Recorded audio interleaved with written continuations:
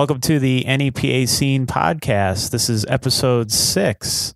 Today we're going to be doing something a little bit different, and we're going to be talking about the North Korea controversy and everything that's going on with the Sony hack and the fallout from that. It's made the news and the entertainment news the past week or so, so we figured it would be a good topic to touch upon. Unfortunately, Lauren isn't here this week. The voice of reason isn't right. here, who has been replaced by Jer Tobin from last week, and also our editor of the YouTube version of the podcast every week. So thank you, Jer, for filling in today. Thanks for buddy. having me. You're welcome. Sure. And he's got a good rundown of all the facts and everything else that leading up to the conversation. So we'll get into that in just a minute. So the highlights from this week on NEPAscene.com. Let's see, we have some photos and video of the Menzingers holiday show, which was huge. I would venture to say it was the biggest show in Scranton of the year, easily, because a lot of people consider Montage Scranton. It's technically music, and when geographically. So it's kind of like Crimea. Yeah, and I think it's bigger in terms of impact than anything that they could do there, just because this is the first time the Leonard has been open to the public in terms of a concert. They've had little business card exchanges and little events and things like that here and there, but they're not officially opening till the spring. I guess the renovations aren't completely done yet, but it did look pretty great in there, except for the bathrooms. My God! But other than that, Rich, you should have public phobia like I do. I just had to pee, man. I just had to pee, and it was like, here's your basin. Hold it and go home. It was. Oh, why is it like old school? Is it like trough style? Is it trough style? No, the sink is a giant trough next to another sink that was like put in afterwards. There's a video on YouTube. Did you ever? You had to be the guy that was seeing this. Like the pee trough that they have. Yeah, like did you see the guy? No, did you see guy? So there's like a whole row of porta potties, and then outside the porta potties is like a pee trough, just in case like the porta potties are full. It was in like Europe. So this guy goes in the porta potty, takes a pee, walks out of the porta potty, and this was on like it was like at a concert. So the concerts are like their local MTV there was like filming it, and the guy in the background, drunk, walks out of the porta potty and then washes his hands in the pee trough. Oh man! And then what? And like the lady on the camera was like, "I was bitten." She was like so blown away that this guy was just like washing his hands. I don't know if he picked up a mint as soap, but he did do it. I'll find the video. If I find it, can you post it? Yes. The pee trough guy? I'll totally include that. Okay, so good. he must have had some pretty clear... Because who doesn't want to watch that? Water. No, he walked out of the porta potty, walked over to the pee trough, and washed his hands in it. And there was like a dude like upstream peeing, which I thought was funny. Now, speaking of pee troughs, I just want to get this out. I'm so glad... I've been waiting. Yeah. I've been waiting my whole life. I am so glad that the Bloomsburg Fair no longer has pee troughs in their restrooms. They had those, I don't know, like maybe 5 years ago they finally got rid of them. But it was, especially as a child, when I was there, it was Stop very looking traumatic. at my winkies there. I'm like, what is this? I am frightened beyond belief. I see people's wieners just everywhere. Yeah. Like, what is this? I don't know, Jerry. You should have one too. Yeah. So that has obviously still had rippling effects on your life. Yeah. Yeah. I have a number of a great therapist if you want to go I'm already booked up. Because I think by the end of this podcast, I'm going to need to go start going back. Well, I could say that the bathrooms were not that bad, but okay, they were. Well, you think that I don't know. You think if they're having an event like that, they'd be like, all right, let's spick and span a little bit. I think it was just one of those things where I don't know if they even had planned to do it. I think that because from what I understand, Tom May from the Menzingers went to like Bill Orner and those guys who are connected to the venue owners and just said, hey, can we do this? And so I think it was just the best venue for it at the time, because I mean, they always sell out every year. It's an annual thing that they do. They raise money. But they're never playing a place this big. Yeah, no, this is probably the biggest one that they've done, and from what I understand, it's about 800 capacity. They did sell out. I wouldn't say there was 800. They probably try to keep it a little under that, fire safe, code and everything. Yeah, but I mean, there was at least a good 600 to 700. I mean, it was well attended, and it was all ages, which is great because there's no all ages venues around anymore. Oh, there's no booze there. There was, but you had to drink it in a separate section. They actually had a part that was sectioned off, and you couldn't leave if you had a beer in your hand, which was smart. So it was the infield of NASCAR. Yeah. Okay. It was really well put together. The security was great. They had a professional security team there, and they were all really friendly, and the kids were.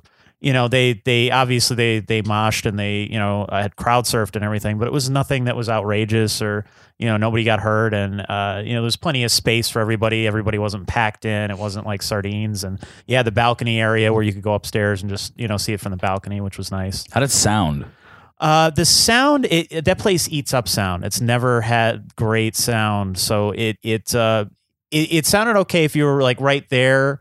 But if you were back more, if you're in the balcony or something, it was just kind of getting eaten up. So, I mean, I think the acoustics in there aren't wonderful, but I mean, there's hope. Yeah. I mean, it could easily be, a Sherman Theater or something like that cool. of Scranton if they keep booking bands that are, a decent size and getting local openers and things like that. So I really hope it turns into a hotspot for local concerts and things. I was going to ask what your thoughts are on it becoming maybe a replacement for the Vintage. How accessible do you think it is to local? Those steps are killer. Oh, yeah, walking up those stairs. Well, in terms of accessibility, I think it's definitely going to be run differently. I don't see it as being Vintage 2.0. Right. Just because it's so new. Vintage was so unique, man. Exactly. Yeah. Well, the building is owned by a local developer who did the Connell Lofts. He also bought the building that was the old Scranton Chamber of Commerce across from City Hall. So I'm sure he's probably thinking in a business minded way. Though I believe he's also involved with some of the stuff at Montage as well. I think he owns the mountain.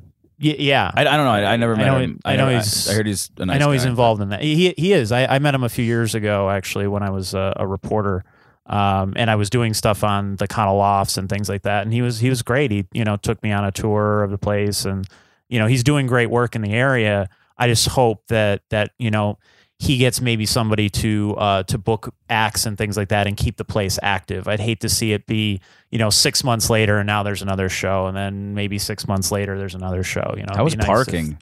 I know these are so Scranton resident questions. Yeah, surprisingly, was there potholes? Well, I had gotten a ride because I figured, even though I live right down the road, I'm like, there's going to be no parking there, and there was plenty of parking still. But I got there pretty early. It started at 5, and you were there on. So I was there at 5.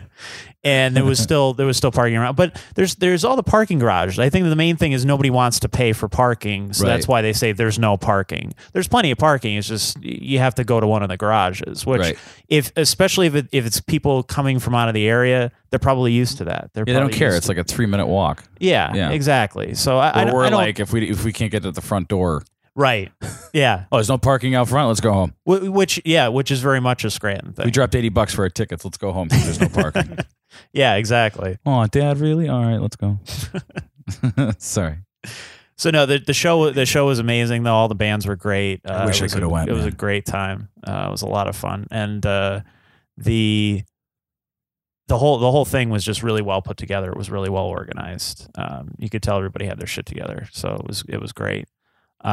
We also have a story on Leash, which is Ken Norton from Grace's Downfall, his new band. It's basically a Pearl Jam tribute act, and he's trying to do that to kind of separate because Grace's Downfall does a lot of covers and a lot of cover shows. So he wants to kind of keep Grace's Downfall, the original music, and then kind of move this, the Pearl Jam stuff over to Leash and balance both. They're really good.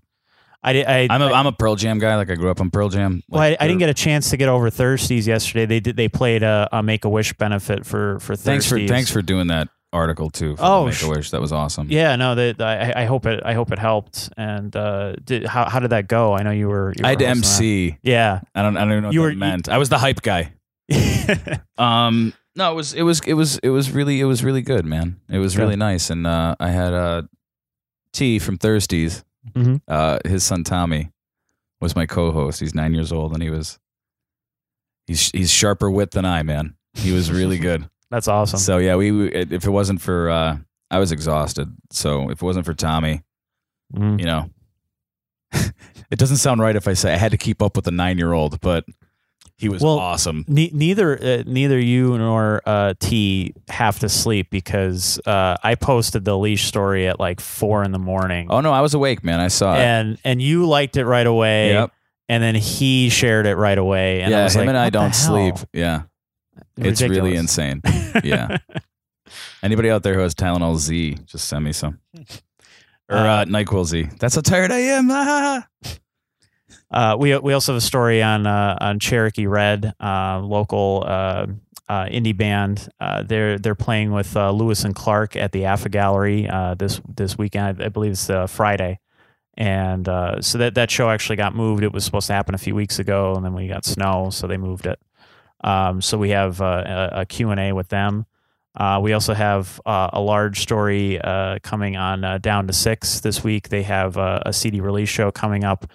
We premiered one of their songs a couple weeks ago, and then we premiered another song from them, I think, last week as well. So they're really talented guys. Yeah. And I don't want to sound, ignorant, but I didn't really hear of them until you posted that song. Well, see, that's the beauty of that. I know, man. And that's really one of the main purposes of the site is to bring all of those artists together. Because a lot of these people, like somebody brought it up. Actually, one of the members of Cherokee Red brought it up to me. He had said, when he was out this weekend, he was talking to people because they played basically the post Cabinet show, because Cabinet played 2 sold out shows at the Kirby Center. Yeah. And he said most of the people there had no idea what the Menzingers was or what the holiday show was. And it was it's been going on for like 5 or 6 years, too. Right. Yeah. This was, I think, the 4th year. Or 4 years. Yeah. I think. I'm pretty sure. Menzing who? But the Menzingers are signed to a major label. Yeah, they're internationally known. They've toured the world several times. So West Side represent. Yeah, it's amazing that these cliques don't know each other, and I think that's what it is. It's I don't even think maybe it's clicky on purpose. It's just a lot of times I think you're just into one kind of genre or whatever. You're not really seeing that there's all this other stuff going on. So really our goal is to just bring all of those people together and make them see that, because I think a lot of people don't think in those terms when they pop music in their car or something. I mean, we live in an iPod generation where, you put something on shuffle and you're listening to country music 1 minute and then the next minute Florida, Georgia. Techno and then Florida Georgia line. Wait, I thought they weren't allowed any more than 5 seconds on the show. That was right. So I'm going to keep doing it. You're just going to keep bringing them up. Yeah, anytime I hear country music, it's the first thing that comes to mind is Florida, Georgia line. When they come here, will you interview them? I'll be like, guys, how did you come up with such a clever name? Yeah. Are all of you from Jacksonville? No, you do not want me to interview. No, it's going to be all like, dick and fart jokes. I know you want to throw them under the bus at my expense. I kind of want to do it. Yeah. I think you should have Jimmy interview them. That's all that's Jimmy's in there going, that's all you get. Like Jimmy ran through the whole interview in a split second in his mind and it was hysterical. Jimmy, what would be the first question that you'd ask Florida Georgia line? Why?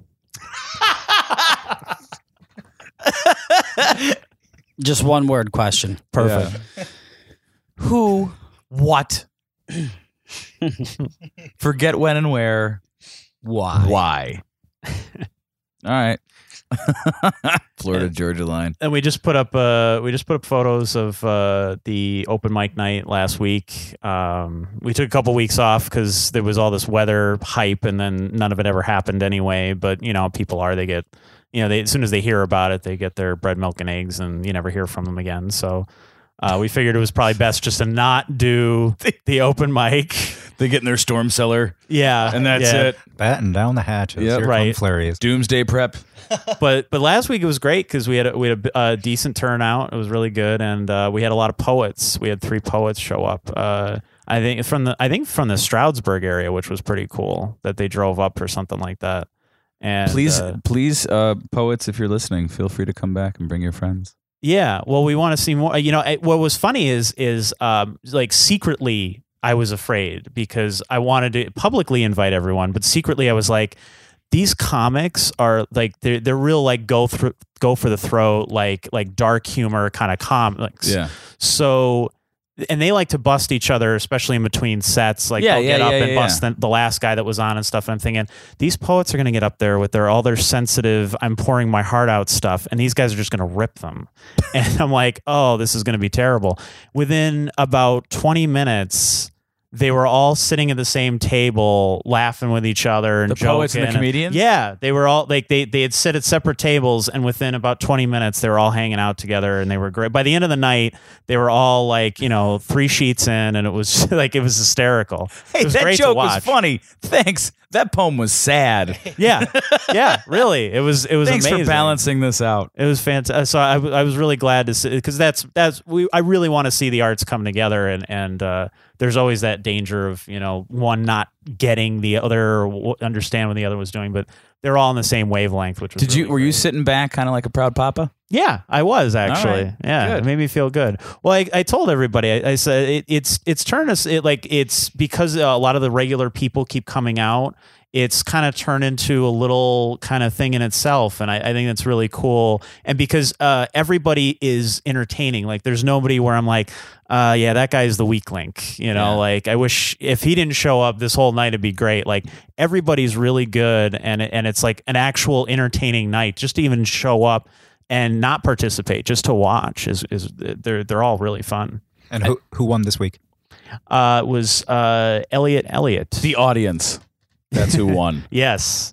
He's a comedian and he was a newcomer. He was him and one other gentleman were new. They hadn't come to the open mic previously, but they were both very prepared. You could tell that they were good. And I figured it would be between one of the two, and it ended up being Elliot. So yeah, I worked with Elliot probably like 4 years ago on a short independent horror film, and oh my god, like we were shooting at this one house, and he just started going off just some I don't know stream of thought. Wow, because you just had one right there. Jesus. Yeah, he was. Yeah. And you're not making it any easier. No, so. I'm sorry. It was about the neighbor pulling up in a car and peeling out in the driveway or so, and it's one of those things where you had to be there, so I'll just shut up. But it was hilarious. We were all just rolling on the ground crying, and yeah. Thanks, Jer. I'm never getting that 30 seconds back. Maybe we could. Maybe we could get him back on the show or on the show. Yeah, so he can tell that story and we won't understand it. Because he has to remember it. It was hilarious. Well, I was just talking to some of the comedians today actually about coming on the show. So probably within the next few weeks, I think we're going to have a couple of the guys on the show. That'd be great, man. Because they're and the ones that I'm thinking about, they're really. You might have really to mute my guys. microphone so I don't sound like the whole podcast doesn't sound like Muttley. Who's Motley again? The Hanna-Barbera dog. Shut up. For those who don't know their cartoon history. I don't know your cartoon history. We didn't watch Are You Afraid of the Dark either, so I know. Yeah, which we just figured out. We were just discussing that before. Jimmy, do you watch Are You Afraid of the Dark? All the time. Yeah. Thank you, Jimmy. Thank you. I have every single episode ever recorded on DVD. Awesome. Mm-hmm. Where? In my room. That's why you're always in there. Yeah. With the lights out. Watching Are You Afraid of the Dark? Crying. Texting me ghost emojis. Did you know that was filmed in Canada? Everything is now. Well, Canada's horrifying. Well, if you listen closely, you can hear their Canadian accents. Are you afraid of the dark, Aboot? What's the scariest thing about Canada for you? Their politeness. It makes you think everyone's got an ulterior motive, right? It's like Invasion of the Body Snatchers. It's like really like us Americans just aren't used to it. So no, we're just ignorant and mean. We just got to think they automatically got to be up to something. Of course. Yeah. That French Canadian was incredibly nice to me. I don't trust them. Meanwhile, like they're going home, just like, drinking maple syrup out of the tub, having a great day, being real polite. Everybody holds the door for the next person, says please and thank you. I don't know, man. It's like it's like being in it's like Pleasantville. Real strange. When they get risky, they drink a Molson. Yeah. Can I tell you something? Okay, so hi, I'm Mark. I'm an alcoholic. Hi, Mark. Geez, I'll never get that 7 seconds back. Keep it up, motherfucker. The craziest. I've done some crazy things while drinking, but the craziest stuff I've ever done was on Molson Ice. From Canada? Well, Jim, I don't know. I didn't go up and get it, but because they have a higher alcohol content up there than they do in the United States. I don't know if there's a different regulation for the U.S., but I remember there is. So if you thought the U.S. version was crazy. I tried running across 81 like a game of Frogger, with I had cargo pants on that had pockets, like how like there's pockets on the thigh, pockets on the ankle. So basically with a parachute on. Yeah, full of Molson Ices just clinking together, convincing my buddy that I can make it, and that was on Molson Ice. And you did. I made it as far as like the yellow line, and then somehow something clicked in my mind that went. How I was Jimmy? Remember like the whole spiritual intuition thing? Mm-hmm. Yeah, spiritual intuition kicked in. It was like, don't do that. So I slowly stepped back and then drank my pants. So that's my Molson Ice side. They're really polite, and then they try to kill me with their delicious beverages from underneath the hockey rink. A. So I called customer service. There was dead air. I didn't know what to say. So I called customer service, and I was like, hey, you guys tried to kill me. And they're like, I know what you're talking about. So, ba-dum-ching, that's it. Moving on. All right, well, let's get into the topic at hand. First of all, I think we should kind of do a rundown of everything that's happened so far. So, Jerry, you want to take that part of it? I can. Yeah. So, and thank you for doing all the research in lieu of Lauren. She's texting me right now, going, "How's it going?" And I'm like, "Jared's just screwing it all up." Or you could tell her and make her freak out that we haven't even gotten. Yeah. To no. the topic. Jared's much better than you. You're fired. Lauren, I'm kidding. I love you. All right. This is scary stuff. So to us, it's scary. So well. All right, to me, it's scary. Well, yeah. I reduced it real low there. And that's why we decided that it's important. It's apropos, to bring up. So just a brief rundown in case no one knows what's happening. Real quick. North Korea probably most likely hacked Sony, got loads. How many terabytes of data? Does anybody remember offhand? Was it like 100? It was 100 terabytes of data, yeah. Yeah, so it's an insane amount of personal data, workers, personal, everything. Right there, buddy. That close. That's why we wanted to get you. That's why we wanted to get you a microphone stand. All right, I will eat the microphone then from here on. Yeah. So, yeah, it was just very. This was on what, November 26th, I think, is when it first happened. Yeah. So from what I read, right, and this is, and we'll, and we all have different ideas and feelings about this, and from what, and then obviously we'll tell all of our collective opinions and doomsday scenarios, of which there are many. Yeah. So just to get a quick up to speed on, and this is from Complex magazine, so complex.com. On June 25th, 2014, Kim Jong-un made a statement about the interview, and he referred to it as the most blatant act of terrorism and an act of war that we will never tolerate, quote. And then in September, a Sony executive was asked to edit the interview, specifically the head explosion of Kim Jong-un's face at the end of the movie, which anyone who's interested, I'm sure, has already found it on the internet. Quote, Sony chair Amy Pascal. Well, actually, this is what Seth Rogen wrote to Amy Pascal in September 2014. The head explosion can't be more obscured than it is because we honestly feel that if it's any more obscured, you won't be able to tell it's exploding and the joke won't work.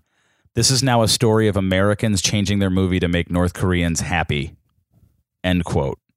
And then November 21st, 3 days before the quote-unquote big hack, this group called God's Apostles, APSTLS, threatened Sony executives in an email.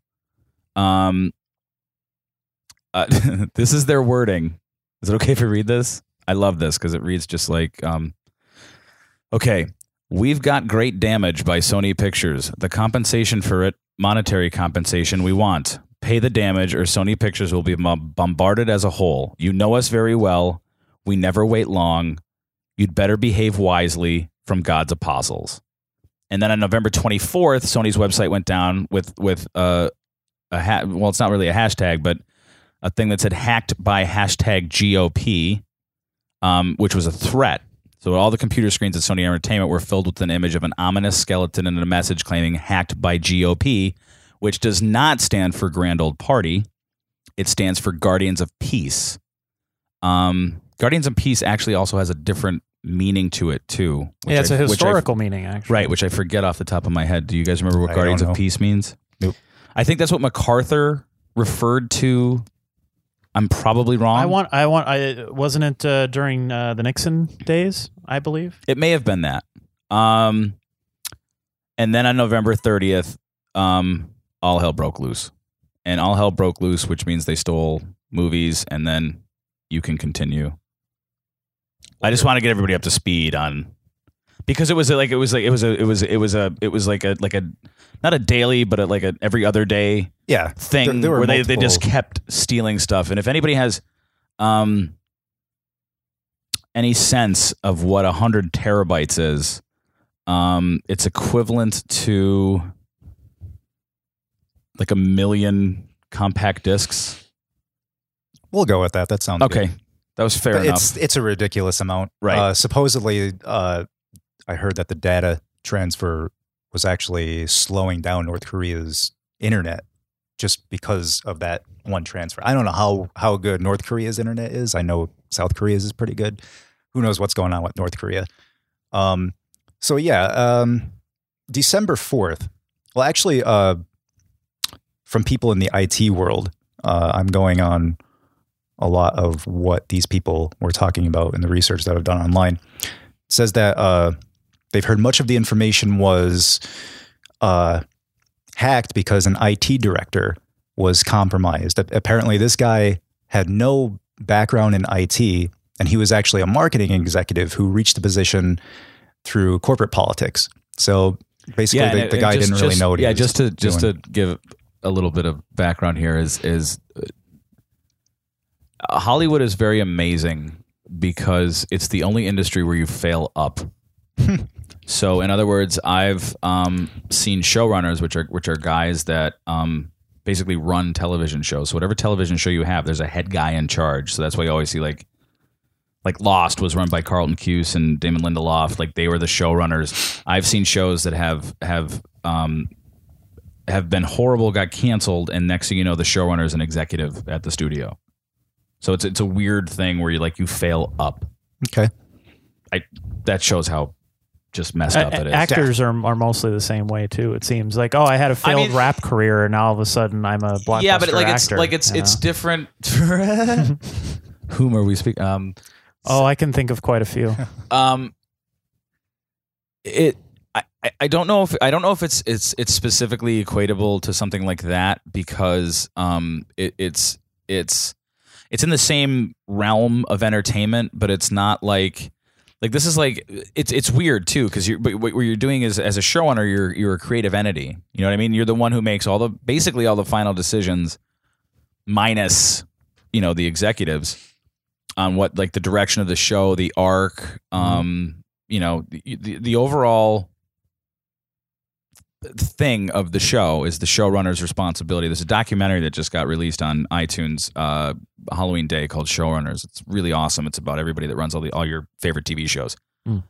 But it's probably one of the hardest. Joss Whedon started off like that's what he was doing. He was a showrunner, and it's probably one of the most difficult jobs in Hollywood. I have nothing but respect for people who are showrunners, but there's some who do it really well, and there's some who do it very bad. So they fail up. All right, let's. Sorry, I got off. North Korea Guardians shit. of Peace, by the way, is a quote from Richard Nixon. That's where it Is it comes. Nixon? That's Okay. where it came All right. from. Okay. So, all right, more on December 4th. What happened was the FBI, they issued a warning to the security departments of large American companies warning about a new malware. It was called Vestover Backdoor. The command and control modules of the code. Initially, the virus just exposes the computers, the files, and then it configures it to run a web server. And then what it does, it spreads throughout the network, targeting access to specific machines and IP addresses. And because they're hard-coded, it means the attacker either had inside help or had previously penetrated Sony's network and gathered information. So I know Sony was hacked by the North Koreans just a few years ago too, right? So, well, I mean, there's no smoking gun. Right. Okay. Well, then it goes on to say that the malware only begins to broadcast back to the command and control servers once it's been launched, and deletion of data on the targeted network has already begun. And then the servers the malware connects to, they were used previously by a piece of malware known as Dark Seoul, and that's Seoul as in SEOUL, like Seoul, South Korea, which North Korea used to attack South Korea previously. So that's how they know that it's got to be. The fingerprints are there. Right. Right.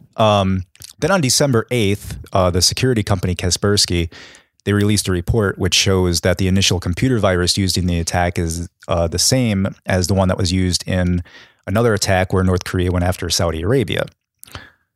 December 13th. Which I don't understand why they would do. Okay. Who knows? Right. Jimmy, you writing all this down?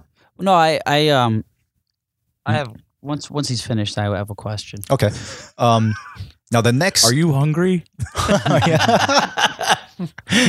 So then, all right, the next authentic leak was on the 13th, and that was actually, it was seeded in Taiwan. That's where that was released into the internet sphere from that point. Then IT workers at Sony, they began anonymously talking to the press, and they paint this picture of a company with outdated network, lax security standards, an unwillingness to hire quality professionals in IT software and development. They believe that top talent in these areas are too expensive. They also describe a very traditional big corporate office environment in which things like having your ass in a chair versus time spent at work is valued over results. It's that sort of crap. Most promotions seem to be driven by office politics, not talent. Who wants a job at Sony? Anyone? I've worked for several of those kinds of corporations, and right. it's the same a lot of places, I think.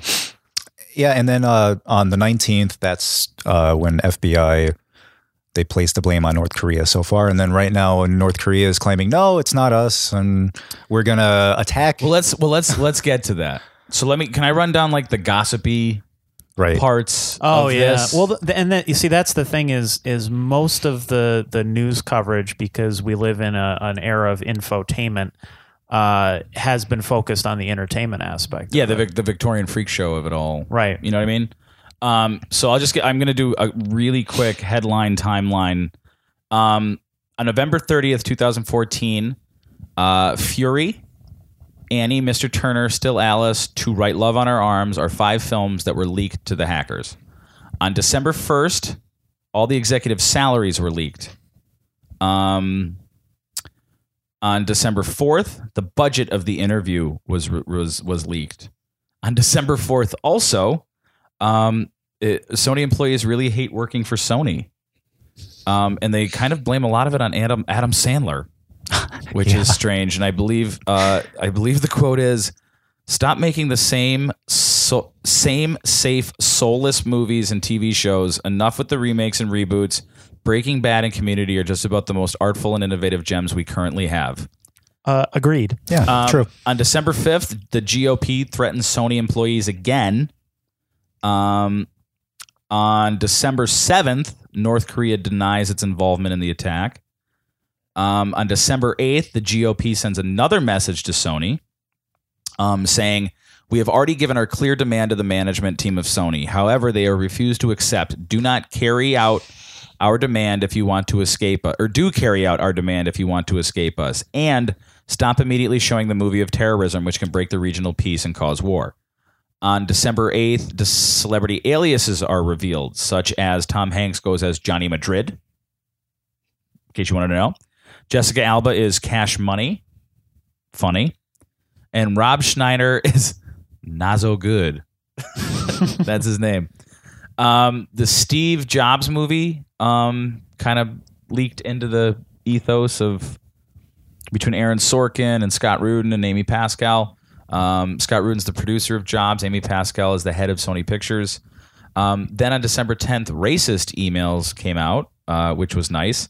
Kevin Hart was labeled as a whore on December 11th because he wanted more money to promote movies on his Instagram because he has 8, followers. On December 11th, Sony realized its security was faulty. December 12th, email exchanges were revealed that reveal racism and sexual harassment were abounding. December 14th, the MPAA finally issues a statement, which is the Motion Picture Association of America.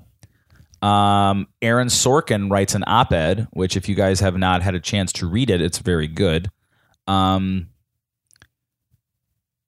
December 15th, ex-Sony employees sue due to the fact that part of what the original leak was Social Security information, HIPAA information, addresses, salaries, any sort of health benefit, any sort of deals, anything that defines you as an individual on a piece of paper was stolen. So ex-employees are now suing Sony for not keeping their personal records safe. December 16th was the turning point, I believe, of the whole thing, which was when the hackers, the GOP, threatened 9/11 attacks on theaters. Which brings us to a really interesting issue. Can you put a pin in the 9/11 attack thing? Okay. December 16th, Seth Rogen and James Franco cancel all media appearances.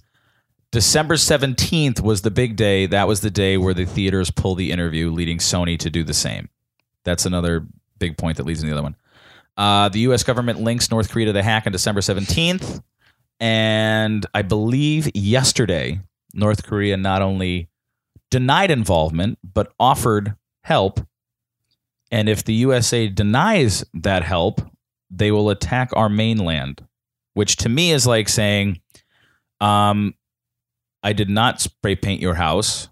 If you do not let me find out who did spray paint your house with you, I will burn your house to the ground, which doesn't make any sense to me. But I think that's a pretty close analogy. In Pyongyang, it makes total sense. In Pyongyang, it does. So, Jimmy, questions? First of all, I was reading something about the malware, right? Yeah. Is it true that malware was part of a purchasable package that traces back to North Korea? That's interesting. I think this one probably not. I wouldn't say that was something that you could buy online, like from malicious sites. Well, right, because it's I'm just looking at the FBI. I have something here. It says, let's see. While need to protect sensitive sources and methods precludes us from sharing all of this information, our conclusion is based in part on the following: technical and analytics on the data deletion malware used on this attack revealed links to other malware that FBI knows North Korea actors previously developed. For example, there were similarities in specific lines of code, encryption algorithms, data deletion methods, and compromised networks. So yeah, that they're probably talking about one that I actually have a bunch of data on that I was going to talk about because it's related. Right. And the FBI also observed significant overlap between the infrastructure used in this attack and other malicious cyber activity the U.S. government has previously linked directly to North Korea. For example, the FBI discovered several internet or IP addresses associated with with known North Korean infrastructure. Let's see. They communicated with IP addresses that were hard coded into the data deletion, and malware was used on this attack. I'm just saying, like, if you're a hacker, you know, an IP address can link you to something. Don't you think that they would use different IP addresses or use a way of masking it? Yeah. Well, there's like virtual private networks. There's proxies. What a virtual private network is, it's kind of like just usually they're an anonymous. That's when you see VPN. Yeah. Yeah. VPN.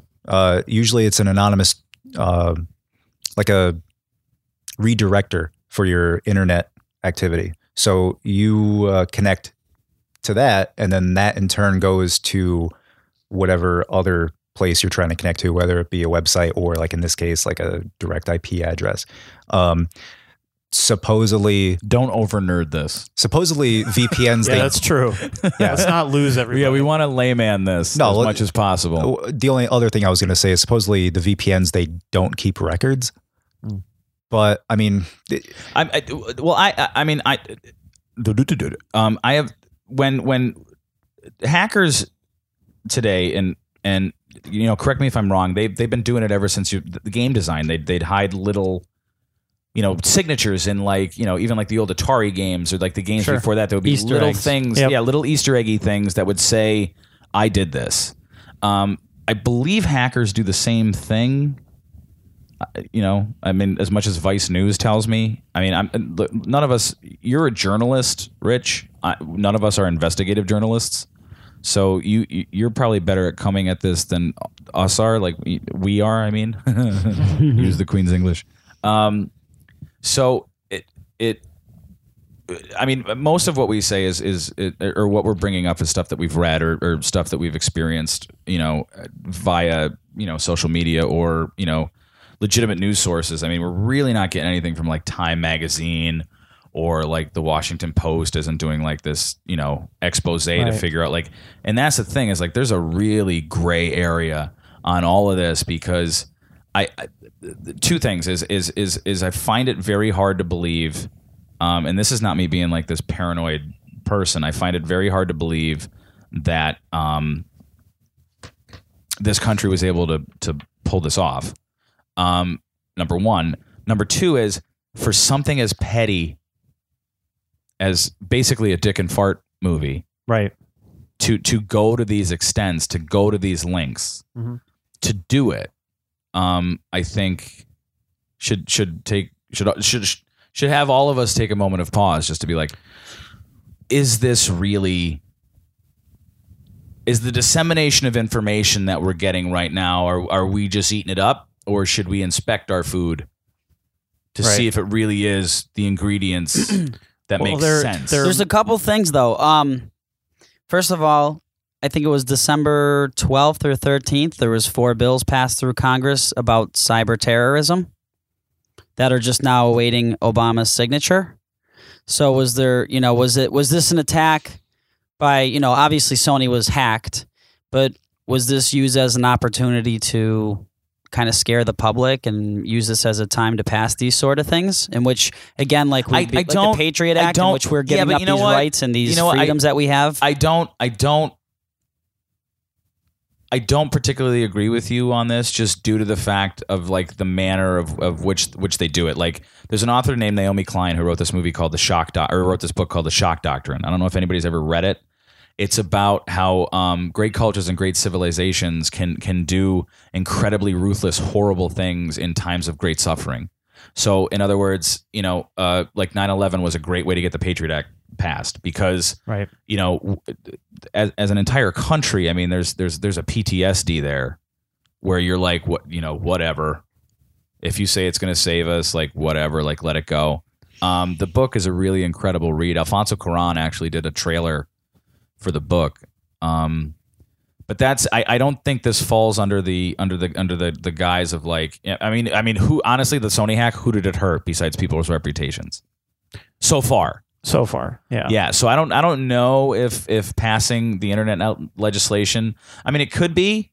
I don't know. It just doesn't seem to fit. Well, so a lot of people who disagree with the FBI that North Korea was behind it a lot of them are saying, which I kind of lean towards as well, the same opinion that it's one of those things where it seems that the whole, like the interview, the movie itself and everything kind of became the media talking point. So then the hackers latched on to that, whereas originally it wasn't necessarily. Yeah, the original about message that. at the hackers didn't even mention the interview. Right, it did exactly. It didn't really mention that, and then all of a sudden, once that became every media organization took the leap and said, well, it could be related to this, and they were like, yes, it is. But it was probably because that's trending on Twitter. You know right what I mean? now, So, we're going to follow that. Did you see that the hackers have made another message that said now they can show the interview?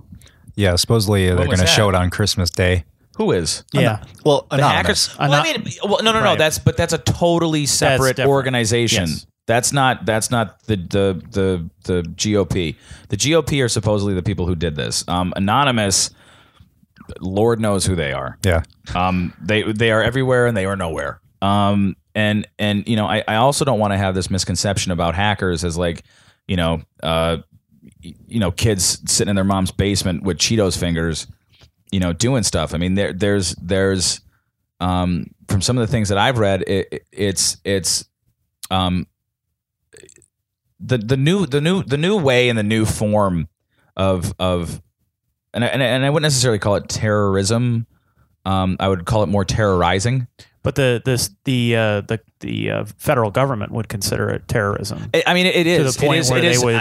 I mean, there's so many things, and I anybody who's listening, I incredibly apologize for this not being like, oh, funny, because it's not. At the end of the day, it's actually kind of fucking scary. What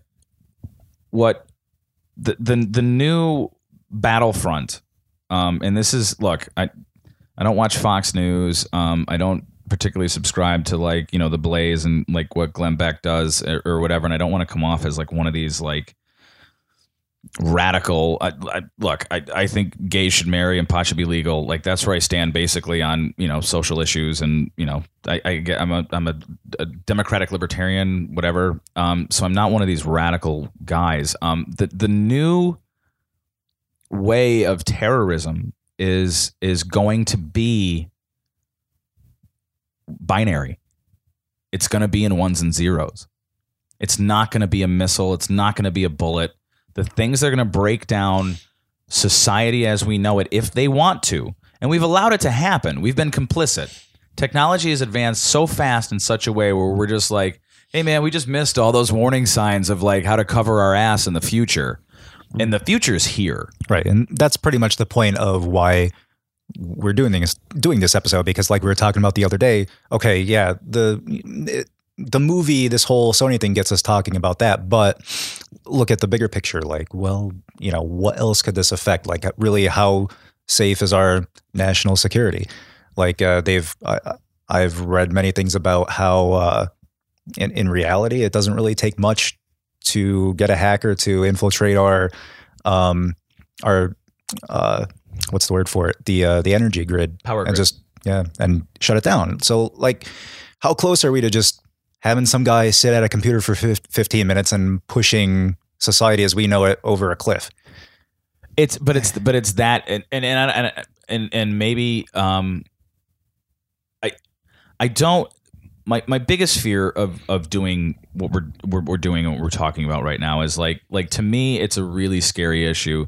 And to me it kind of violates what we do. You know what I mean? Like, I mean, you're a journalist. I'm a air quote filmmaker. Jer's a filmmaker. He's an air quote filmmaker. Jimmy is not an air quote musician. He's a fantastic musician. He's like, sorry, Jim, you and Rich are the only legitimate people here. What about yourself? I'm just a guy who like cries a lot.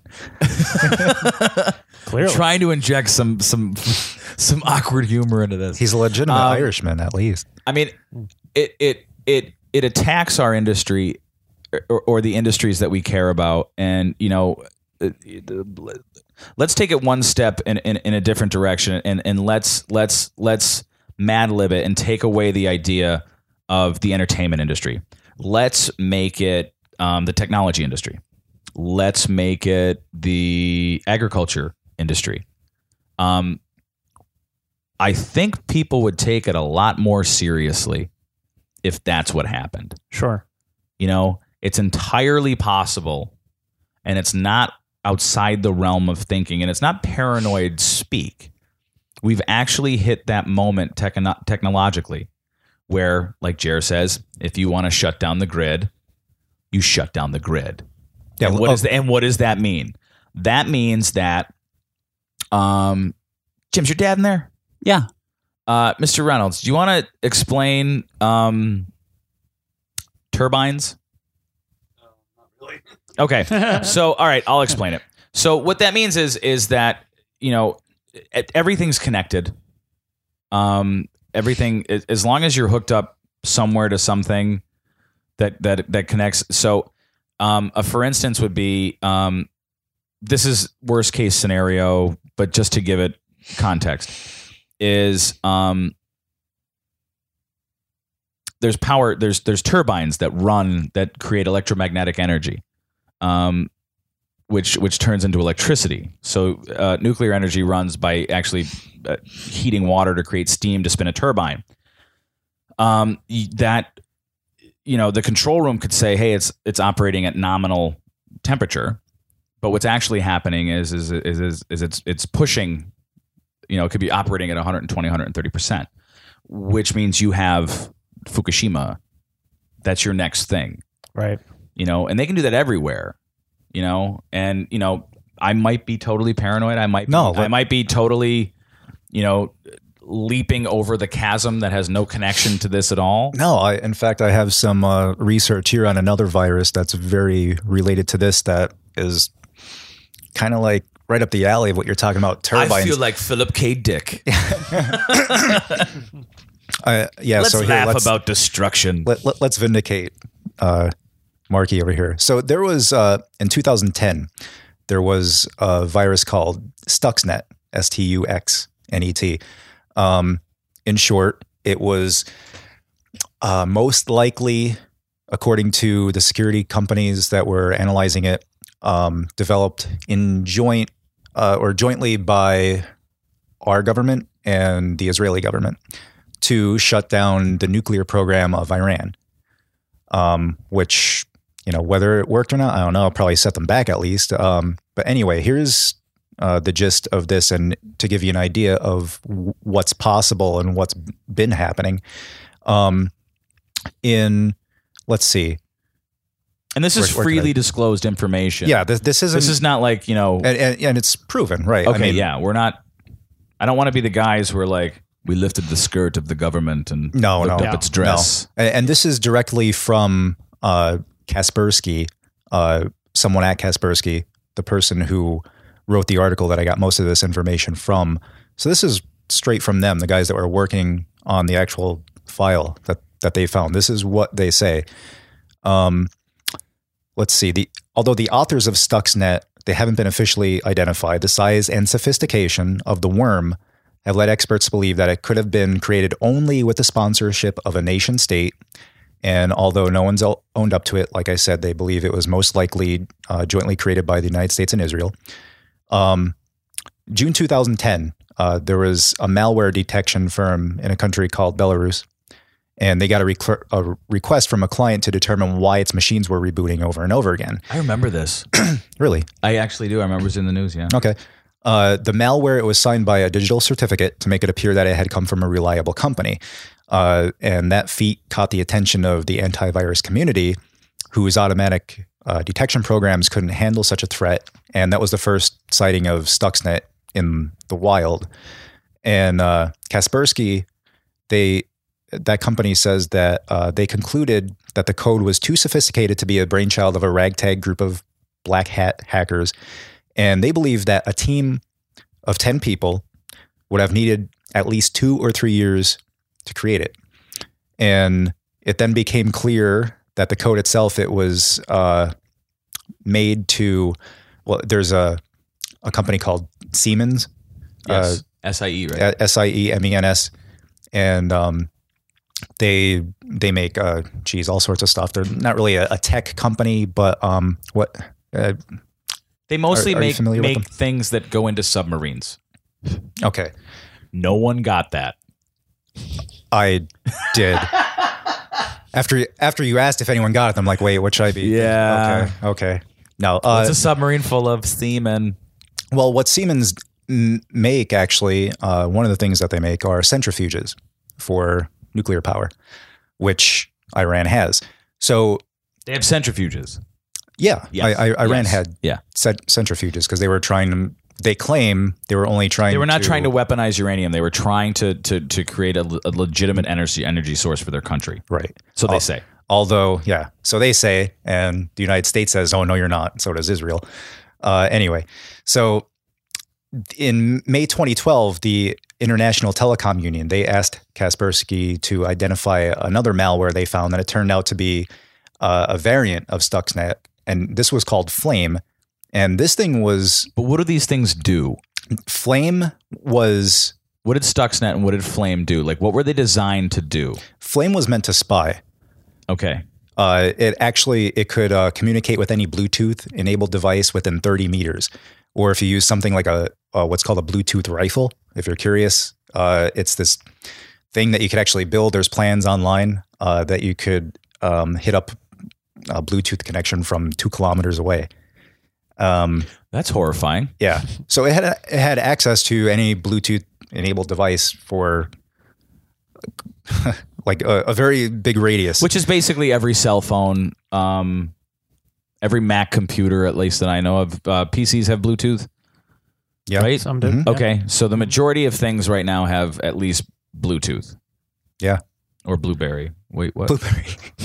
Um, Now, Flame, that was actually spread by Windows 7 updates or fake ones.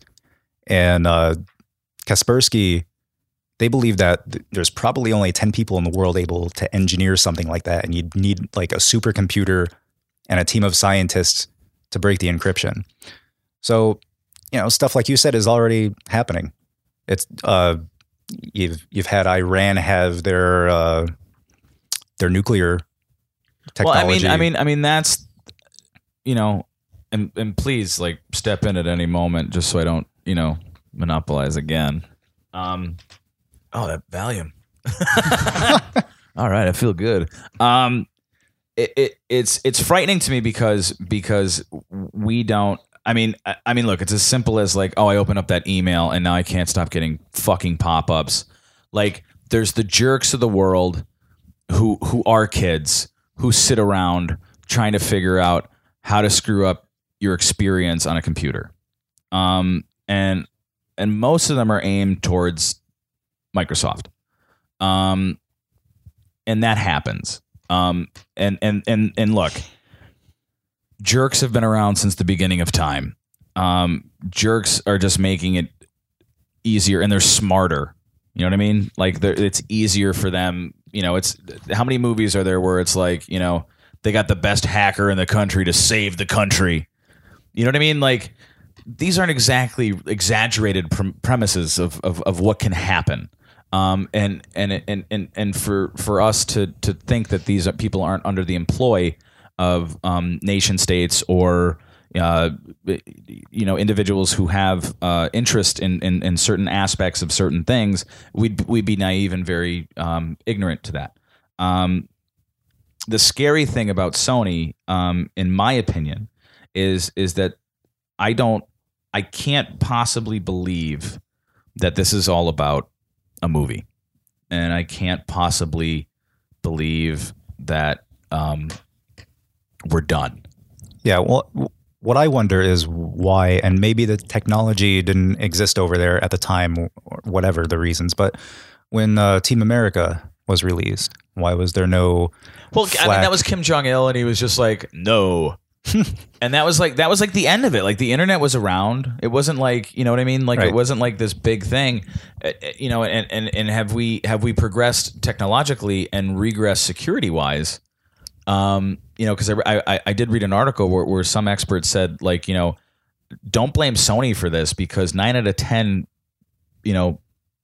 multi-billion-dollar corporations would have failed this insurgency of a corporation. And the interesting thing is one of the interesting things is that corporations are now not now, but they have been considered people. Okay, so now you take a corporation that has a tax ID number that pays. Well, I hope they do, but most corporations don't pay their taxes. So what happened was that if you boil it down to the simplest ideas of it, is that whomever these hackers were, Sony got blackmailed, and they got blackmailed and basically held hostage. So, I mean, what does that mean for national security? What does that mean? What is the proper government response? I know George Clooney had a response to all of his peers. The cowardice there is incredible. Yeah, no one. It's a no one vain. signed that, right? It's a vain business, and it's a fear-based business. There's a great movie called Swimming with Sharks with Frank Whaley and Kevin Spacey about that very thing. Dealing with the innards of the business, the industry, on an executive level. So it's kind of scary, and I think a lot of people don't understand what it actually means. It's not just about a movie. Sony didn't cancel the release of the interview. What Sony did was Sony pawned off the idea of canceling the interview to the theaters, and the theaters are distributors. And what that means is a distributor such as like Cinemark, Regal, companies like that. What they do is they're like Walmart for white bread. So you get the bread in. Walmart is the one, or in the theaters are the one that distributes the bread. So they have final say on like, all right, we want this movie, we want it out there, or we don't. The problem is that Sony, kind of took the spotlight off of them and aimed it at the theaters to say, it's up to you guys if you want to show this. Internally, all the theaters said to themselves, okay, they're threatening 9/11 style attacks after Aurora and what happened with Dark Knight Rises. The liability on the possibility of anything happening when that movie gets released, it comes down to criminal negligence, and it's at the end of the day, it's basically an insurance issue. And you don't want people to get injured or harmed because of basically two comedians in a movie about a dictator. So then now we're in a pissing match between the distributors and Sony, when the distributors look back at Sony and they were like, Sony was going, well, it's not our fault. They decided not to do it. Well, Sony didn't give them a chance or a choice in the matter. They just said, hey, if you want to do this and people get hurt, it's on you because you decided to distribute the movie. Right. We just made it. It is important, though, to realize that the Department of Homeland Security made a statement in which they said there was no credible evidence to say that there were going to be any attacks on movie theaters. Yeah, that's true. As far as the Department of Homeland Security is concerned. So how far down the rabbit hole does this go? How far down the rabbit hole doesn't it go? Right. You know what I mean? So they made that assumption, or they made that decision not to show the movie, knowing that there was no threat according to the Department of Homeland Security. But the threat, whatever the quote unquote, the air quote threat is public. You know what I mean? Right. So it's not some internal memo. It's not something like, pre 9/11 when they got that memo in August. Bin Laden determined to attack U.S. That was an internal memo. Right. This is public. Who made it public? The media. Well, they tend to take things and run with it, though. But it doesn't matter. It's public. It's at the forefront of what we're thinking. It's headline news. When you as a hacker group or a country start to compare what you're going to do to 9/11 style attacks, that's public. And what you're doing is you're creating fear, and what fear leads to is craziness and selling. Well, that's the bread, eggs, milk thing. That was we must consume. Don't let them win. And of course, don't forget that this could all be a very elaborate ruse to have the interview overtake Avatar at the box office. Well, just imagine too, though. Like, it's not far fetched that the news blows things out of proportion for their own personal gain. Just like we said that the original attack mentioned nothing about the interview, and now it's all about the interview. Right, and if you notice the news in the past couple of days, where's Ebola gone? Is it healed now? Or there's not a lot of talk about the torture reports as well. Right. That's kind of been swept. Well, it's the new national distraction is North Korea. Right. Yep. And that's okay. Like, the news is going to go where the news is. The news is going to go where the people tell it to go. Or is it the other way around? No, the news is going to go where. I think it just tries to. It's trying to appeal to the people, so it's going to go where it thinks is right. It would have never gained the momentum it would have if people weren't talking about it. If they didn't find it, if they didn't find it, they're the ones with the channel. But it's not. But Jimmy, it's not. You can't reduce. If you reduce it down, if you reduce it down to Fox News, MSNBC, CNN, NBC, CBS, ABC, and if you reduce it down to those and say that those are the ones dictating what the story is going to be, it doesn't make sense because those guys are fighting each other for ratings anyways. So everybody's going to go towards the thing that people are going to tune into. Right, because it's interesting and it causes fear. So they're going to come up with the best fear is headline. always going to be the thing that it's so going they're to be. come up with the headline and blow it out of But that's not proportion. new news. That's been in the newspaper. That was newspapers since newspapers were invented. Right. So I'm just saying I think they're taking it and running with it, and in so doing, they're causing more damage and making the story more complicated than it has to be. But it also comes to a point where it's like,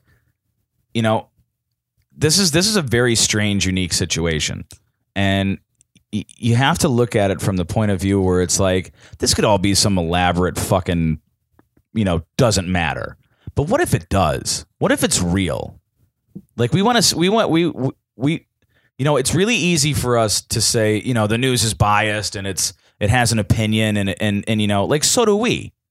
You know what I mean? Right, but the media. But what if it's supposed true? To be unbiased. Well, news is supposed to be unbiased. Media is different. Right. So how do you find the news anymore instead of you have to none for of these stories or any of these reports that we're looking at have come from any of those sources that I named before, i.e. Fox News, MSNBC, CNN. Yeah, they have. No, nothing that we have said has been referenced by any of those major news organizations. It's all other news organizations. Everything that we said that was quote unquote factual was not taken from any of those sources. Right. I know on Friday, for example, I think it was either CNN or Fox News said that they pointed the finger at North Korea as being responsible. However, about halfway or 3/4 of the way down the article, then they say that the FBI does not have enough conclusive evidence. Well, as a journalist, what is that? I mean, is called writing a headline that grabs your attention, and then it's like bait and switch. Is there a problem with journalistic integrity on that? Oh, yeah, well, there's lots of. They should clean house, but it's just spreading of misinformation. Well, I think it's allowed to Lauren happen. brought this But up. I don't think this is a media. I don't think that this conversation. sensational. I don't think that this conversation should be about the media. I think that this conversation should be. But it indirectly is because there's so much information out there and there's so much misinformation. So as well. I mean, what happens if we turn our fucking TVs off? I think we live a lot better lives. Blissful ignorance, yeah. It's not ignorance if it's fake. Well, if we can't trust any source of information for anything, because that's in essence what's being said here is like we can't trust CNN, we can't trust MSNBC, we can't trust the Scranton Times, we can't trust the USA Today, we can't trust Gawker. What you're boiling it down to is like the only thing we can trust is the Onion to be incorrect. That's Pretty what we're much. saying. Pretty much. So then where is the information places, dissemination coming from? How do we learn? How do we educate? How do we get to the point where we because the people that are in charge know the answers and they don't want us to, and they're not going to come out and tell us. That's not what I'm saying. What I'm saying is if we can't trust any of these, where's the? We can't. There's no fucking hope then. Right. Exactly. So what's the point of doing anything? Because it creates jobs and it keeps the economy going. No. Yeah, it keeps media. It keeps journalists with their jobs. It keeps websites going. You're in the news business. Is it safe to say? Well, you were or are or currently. You know what I mean? Half and half. But yeah, I mean, I was absolutely. Okay. So when you were at the one paper, right, and you were kind of left alone. Yeah. and you were allowed to report what you felt like you were reporting on, something that you thought was newsworthy. Sure. Right? And you had nobody, holding your arm behind your back to do it. And you did it with integrity, and you did it with honesty. And then you moved to a different set of parameters. Sure. I'm trying to speak as loosely as possible without being specific.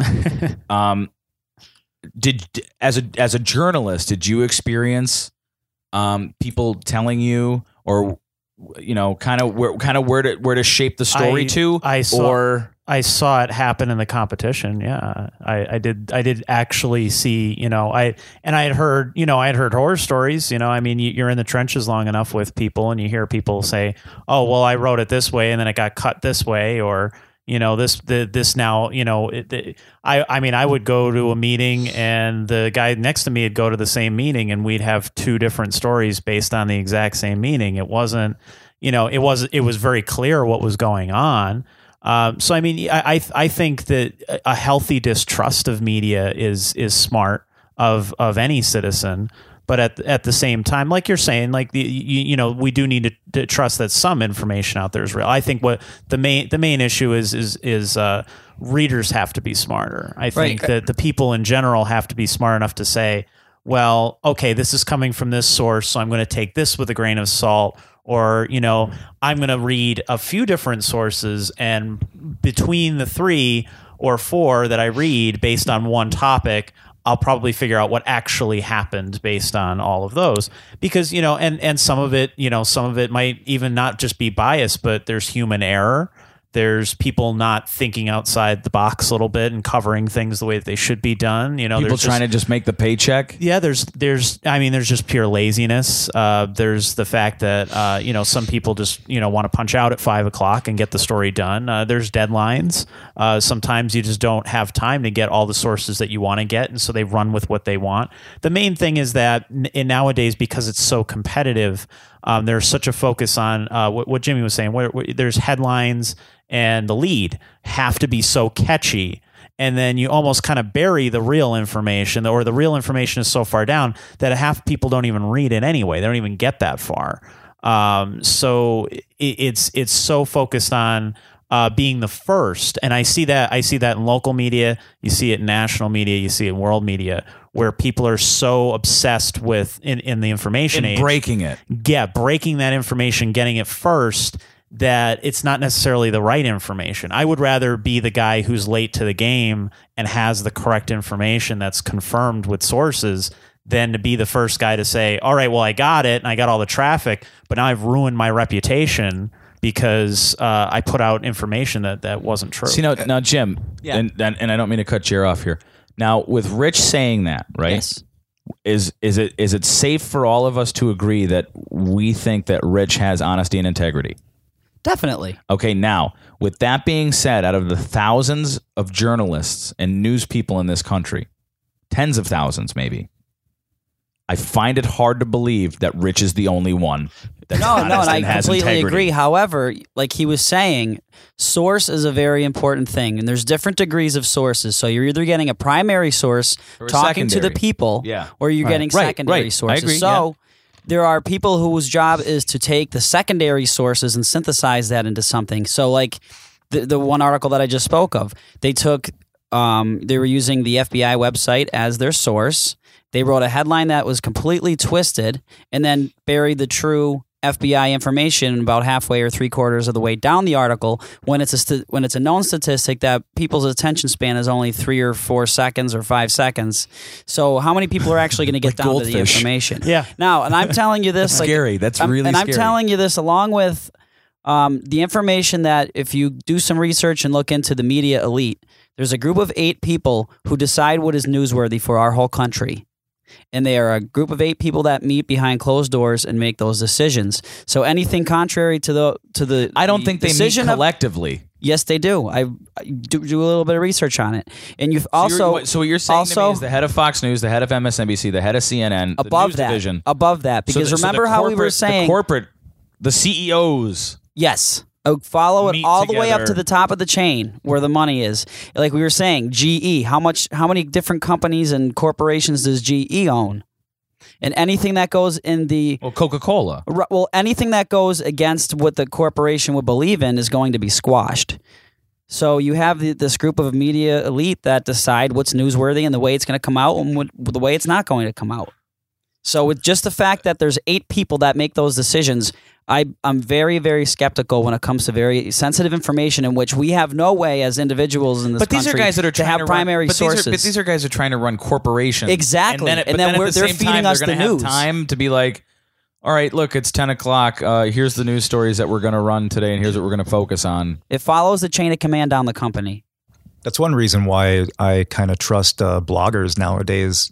But again, we don't have primary source. We can't talk to North Korea as individuals, I don't think. If we tried calling their government, I don't think we would get a hold of anybody. Some independent sources are getting better. A lot of the bloggers and things have established new. Now, granted, eventually they sell out a lot of times and become bigger. But also by blogger, I don't just mean like money. No, I know exactly what you're saying. Like not Joe Schmo, just money. Right, exactly. And a lot of them have been are people who've just been beaten down by the system. They're guys who used to work for the big companies and say, I don't want to do that anymore. I want to actually put out stuff that I believe in, and they start something of them. They're on their own. Oh, and before back to North Korea. Yeah, before we get off track, Jimmy. Yes. I hope you don't think that for any moment I was discounting. No. I'm just trying to give you my background information from what I studied when I was at the U. Okay. You know what I mean? And that's that from that point forward. The U. Yeah. From that point forward, I'm like, I don't really trust much of what I hear because I know it's predetermined what I'm going to know and what I'm not going to know. And I know that I'm not just going off the facts that fear sells. I trust the horse's mouth it's definitely shaped because like we could even look and see what happened with Rupert Murdoch and that whole. Yeah. I mean, people have come forward who worked there that said, yes, definitely. He said we have to shape the news in this way to a conservative slant. Mm-hmm. He does that with all of his papers and all of his whatever he owns. So yeah, because it's not news anymore. It's media bullshit. Like it just pisses me off so much that there was pioneers of the news, man. There was you and I grew up on Rather and Brokaw and Jennings.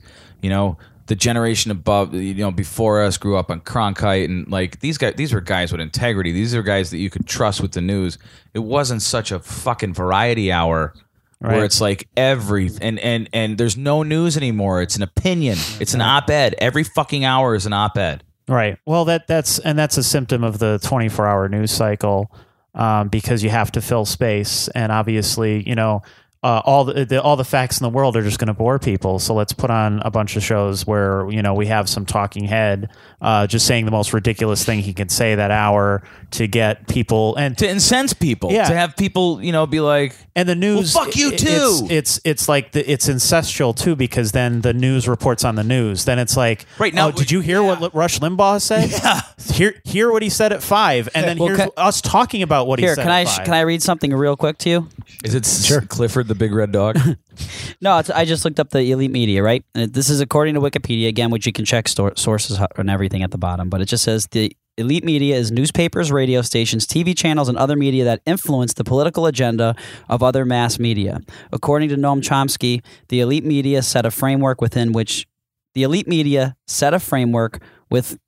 which others operate. The New York Times is used as an example of elite media by both Chomsky, a left-wing intellectual, and Bill O'Reilly, a right-wing commentator.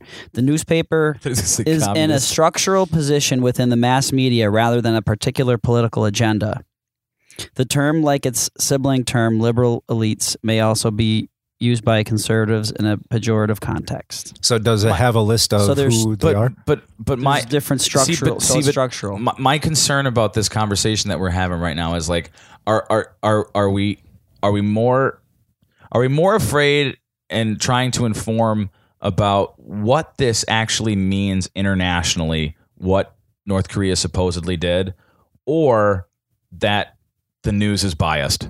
Well, no, I'm just saying that, like, as we are going through this, there are so many layers to it that it's important to keep these things forefront. But I don't think like here. Here's something that's true.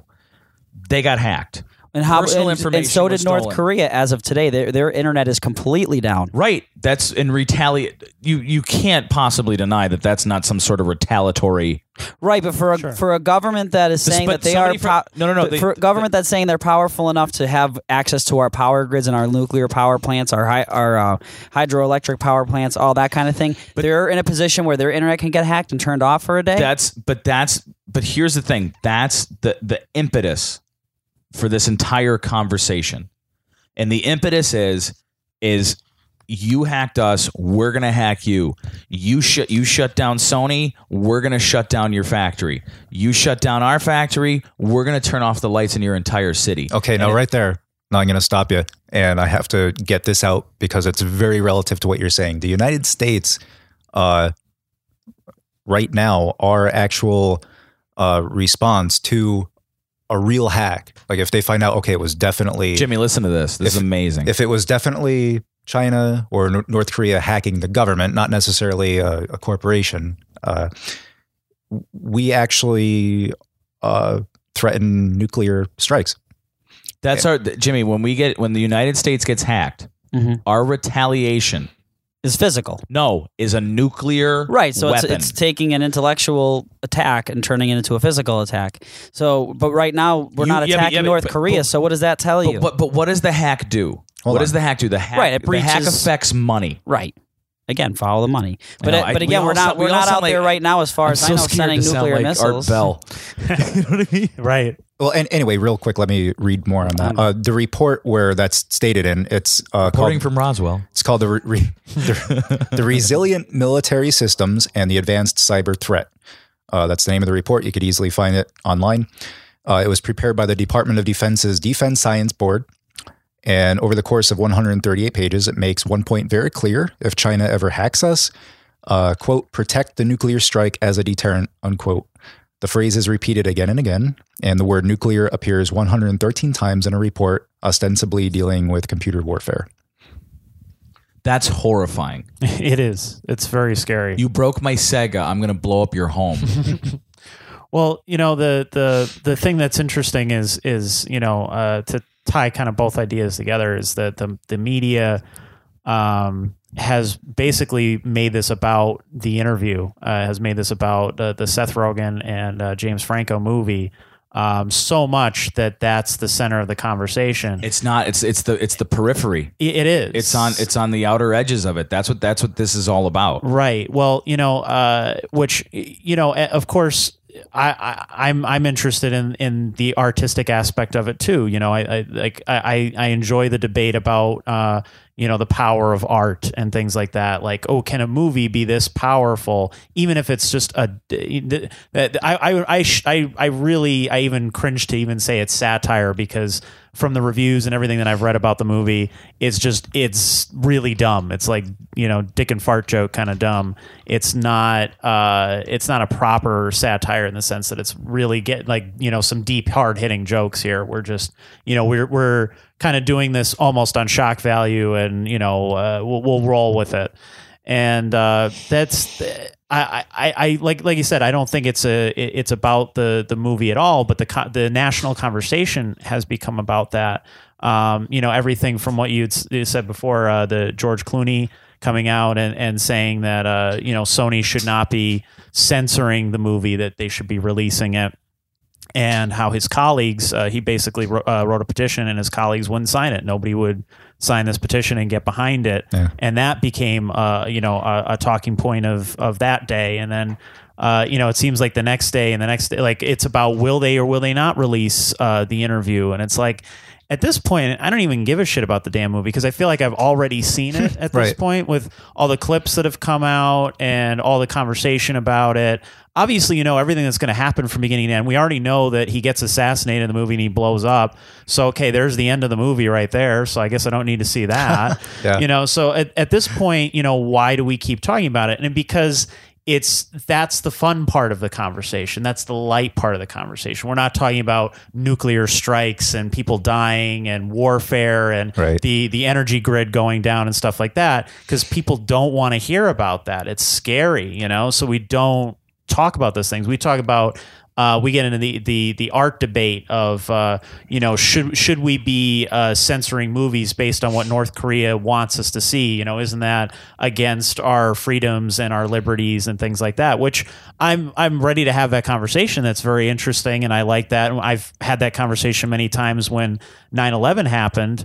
And we basically did the same thing where you can't play Rocket Man. You couldn't play. Yeah, it was. To me, it was the most. It was awful because for years we had this ban on every single thing that could even be like. It was at the point where they were going to change the name of the Lord of the Rings to Towers because it would remind people of the Twin Towers. That was an actual conversation by executives. A book that is how many decades old by that point? Oh, it's the 40s, man. Yeah, and we're going to change it because of something, a terrorist attack that had absolutely nothing to do with it. Because we couldn't talk about it, we couldn't mention it. People couldn't. There was a set amount of time where people couldn't joke about it. If you joked about it publicly, if you made any sort of crack, who said that stuff though? Who defined that we couldn't talk about it? Right. Well, that's exactly. Well, that was the the thing. point. If you criticized it, you were now un-American. By who? The media. Exactly. Yeah, and I wanted to just mention one more thing that kind of, if Snowden took the WikiLeaks and went to the media first with it, do you think they would have aired out any of that? He didn't take the WikiLeaks. Well, whoever he wasn't whoever did the WikiLeaks. Do you think he literally dropped the bomb of the NSA? Right. So do you think if he went to some sort of media outlet first with that, do you think they would have ran with that? He went to the Washington Post. He went to the New York Times, and he went to the Daily Mirror or whatever. Jimmy, all that information was disseminated over 3 papers over weeks, so they can redact things, so they can figure everything out, so that nobody was put in harm's way, so that nobody was. He didn't just Edward Snowden did not just go here, internet. He gave it to legitimate news organizations, newspapers, to help him disseminate that information, to help him filter that information. What can we release? What can't we release? And and here's the interesting thing about it is competitive newspapers were working together to get this information out. That's what happened with Snowden. Right. So why did Julian they have Assange, to run to Russia? Who runs WikiLeaks, was just why didn't the people that worked with him have the same force on him right now that he has? Because one's a whistleblower and one's a news person. But aren't they an accomplice? No. There's actually protection for journalists in the laws that protect journalists from revealing their sources. It's not a criminal offense for a journalist to reveal to hold on to their source. So if he went to the news sources, then how do they know it was him? Oh, because they could have just figured it out. Who was the guy that didn't show up to work tomorrow? Well, yeah, or yesterday? Didn't he make a statement and just say it was me? He made a statement through, but he went to a non-extradition country because this guy leaked state secrets. Okay, and the problem is in the terms of Edward Snowden, and there's a documentary called Citizen 4 coming out that came out that I want to that I'm really curious to see, but there's people on one side of the line who are like, Edward Snowden's a patriot. And there's people on the other line who are like, he should be tried for treason, espionage, whatever. All he did was, he's like, some effed up stuff is happening, and I'm going to get it out there. I don't know what to do. Well, it's the same thing that Chelsea Manning did. She, he considers himself a she now, so I just go by her wishes. Well, he knew the consequences too. Not Snowden. So but is Manning. the WikiLeaks considered a combination of the different news articles? No, that's Julian Assange. That's totally different. That's a different leak. WikiLeaks is an organization that things get leaked to, and they disseminate the information. And Julian so WikiLeaks is a group of different media outlets that work together to decide? No, WikiLeaks is 4 people. Okay. And whistleblowers basically send the information to WikiLeaks, and then they go through all the information. They redact things that they feel might be harmful. Yeah. And then WikiLeaks then sends it to... It's not about WikiLeaks. No, but I'm just saying, like, why does WikiLeaks exist? Because actually, probably because Julian Assange is an egomaniac. They're a safe haven for whistleblowers. It's supposed to be a safe haven for whistleblowers. Well, and the whole to thing, expose corruption or just to expose crime. You know, at its core, there's an integrity value there. But I think, do you think there's an importance to bringing the information to a third party?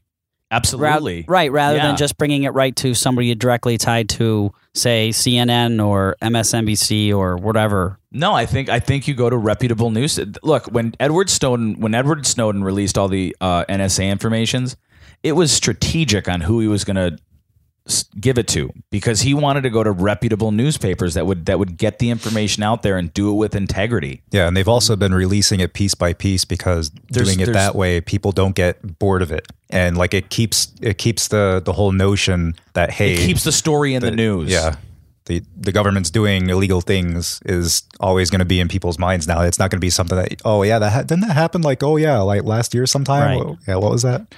Yeah, where are we at, Jim, time wise? We're at 1 hour and 30 minutes. Want to wrap it up? Sure. Yeah, we can get to. We've scared the hell out of the world. But, and you know what? Let me end on just like some kind of hypothetical. What I've been thinking about is in the future. Gummy bears. Yeah, not really. But in the future, obviously technology is just going to grow exponentially. So computer security is going to get better, but then so in turn will the ability to crack that security.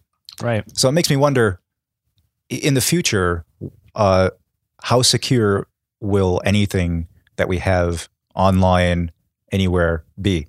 Is it going to be something that we're just going to have to accept, like we have no privacy ever again? Right. Because, I don't know.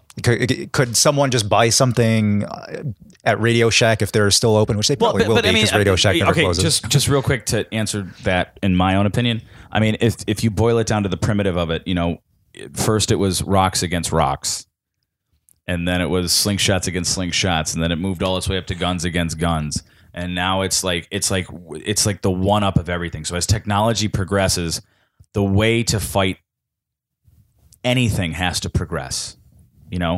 So if you punch me in the face, I'm going to hit you with a bat. If I hit you with a bat, you're going to hit me with a car. If I hit you with a car, you're going to hit me with a train. You know what I mean? Like, it's just going to be one of those things where it's like we have to assure that we win. Whoever side is trying to do the next hit wants to win. So as far as technology is concerned, I think that's what's going to happen, because as technology progresses, the technology to either halt or interfere with that technology is also going to have to advance. Does that make sense? Yeah.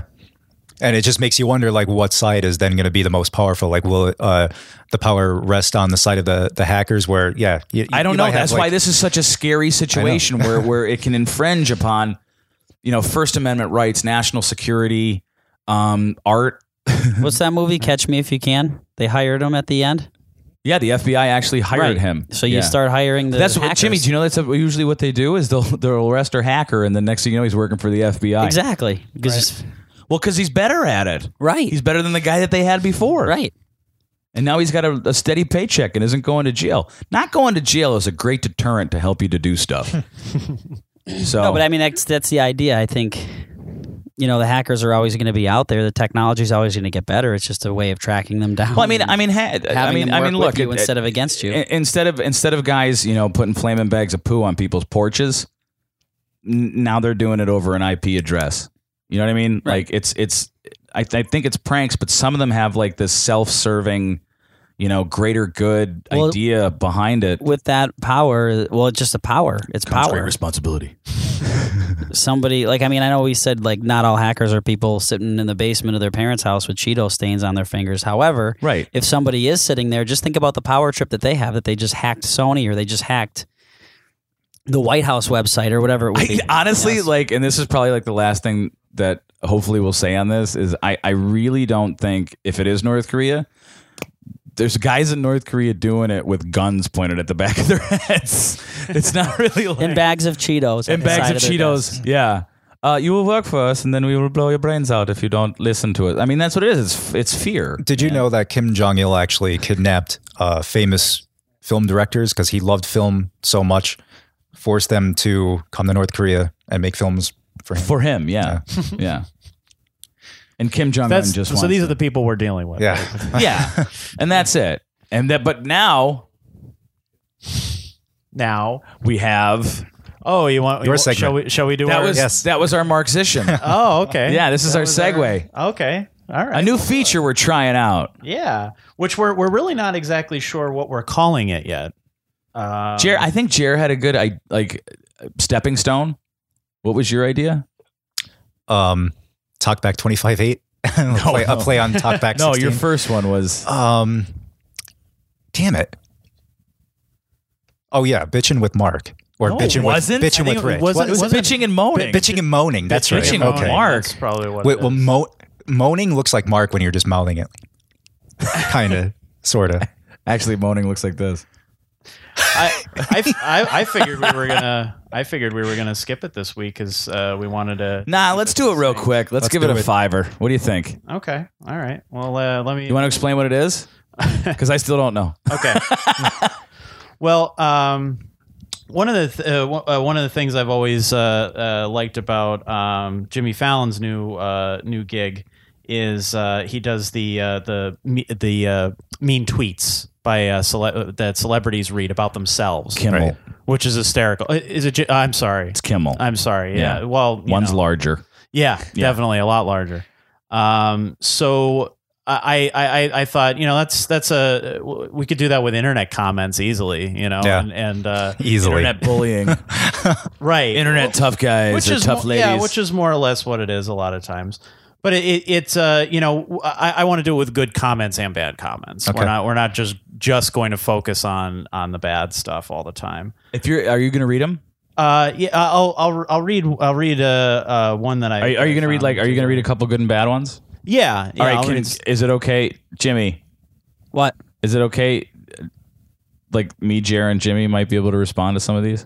Oh yeah, well, totally. I think that's the whole point. Is Oh, I it's not want just us to one sided. respond. to Yeah, them. Jimmy. Yeah. He's gonna say some good stuff and some bad stuff, and we get to respond. Okay. All right. I'm ready. Okay. If you feel like responding, respond. If you don't, Yeah, let me pull up the story here. So if you guys want to continue while I pull it up, by all means. that sounds so dirty. Oh Jesus. I'm in the same. I wish I had that zombie moan sound that I played last time, 2 episodes that you ago. let me do. But now you won't let me anymore. I think we're gonna get you a soundboard. What do you think?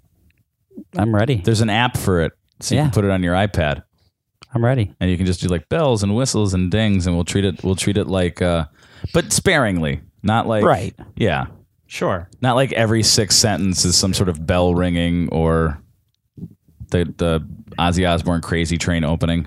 Yeah. Okay, I got it. So this is That was nice, man. We did some filler. This is a comment that was left on something we posted a couple weeks ago. It was a video by the BBC about whether or not all of this criticism about Scranton is actually legitimate criticism or just people bitching and moaning. Essentially, that is it. People saying that it's a worse city to live in, and It was the unhappiest. Yeah, the unhappiest. The unhappiest and we have region. the ugliest accents and Yeah. stuff. And their argument was that that's a lot of it was classist, and that a lot of it was unfounded, and it was based on data that was debunked or outdated and things like that, Or made up. right. And Yeah. it's more public perception than it's based on actual fact. And as we learned last week, that Johnny Carson has been knocking Scranton since the 70s. right, Yeah. exactly. So What I think is funny is whenever you see something intellectual like that, where people sit down and actually try to have an intellectual conversation, immediately internet commenters just devolve into just screaming and the F-bombs and the whole 9 yards. all So- caps poop. Yeah, well, speaking of all caps, this comes from Scranton fucking sucks. That's what sucks all in caps. Okay. This guy, he made an account just to say this because this is. Oh the wait, only his comment. handle is Yes, his handle is Scranton fucking sucks. All right. Okay, So we he's- know where he's coming from about every comment. Right. He says, Why does Scranton suck? Most people are raised to be inherently racist. Some people don't even know they're racist, but still refer to other people as quote-unquote colored, or will frequently use the N-word toward people of color. The schools here? Let's talk about how a number of school teachers don't even deserve their jobs. They only got the job because their uncle, father, or mother, or aunt taught in the district. She's very specific. Or mechanic. Yeah, or let's keep going. In the district for 20 years, keeping a lot of qualified teachers out and bringing in teachers that don't even do anything. Granted, there are a ton more than qualified teachers in the area that work tirelessly to break that stereotype. What about the politics of even playing a sport? If your dad's friends with the coach, you will get playing time no matter how bad you are. What about the politics in running for any position in the area? It's not about how qualified you are. It's about who you know, probably why the whole city has no money. It's funny, people who never leave the area except to go on vacation will never see how truly awful this place is. Scranton is truly a miserable place. Take away the scenic views, the office, high school football, and that disgusting Old Forge pizza. And under it all, you have a popularity contest driven by 40 to 50-year-old people who still act like they're in high school. I'm sorry I wrote that. What's his name again?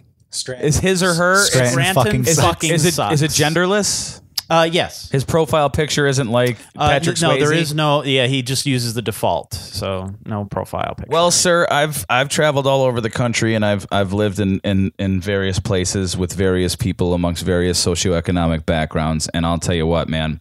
I was the guy leaving here saying Scranton sucked, and I was the guy coming back here saying Scranton ain't that bad.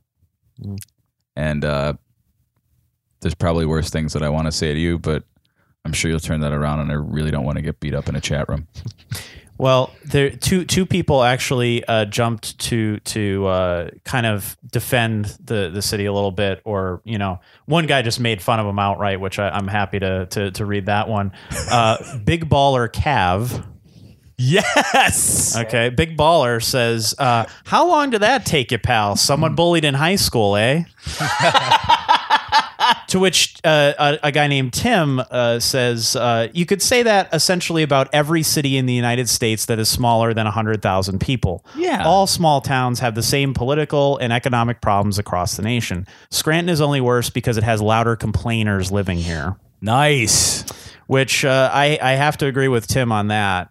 Yes, the city has its issues, and any city does. Any city does, and especially these smaller cities, because you see everything that you see that is messed up on a national level is all it all happens on a local level too. It's just in smaller forms, and we've had a lot of bad publicity over the last few years because of all our corrupt politicians going to jail, one right after the other, and everything.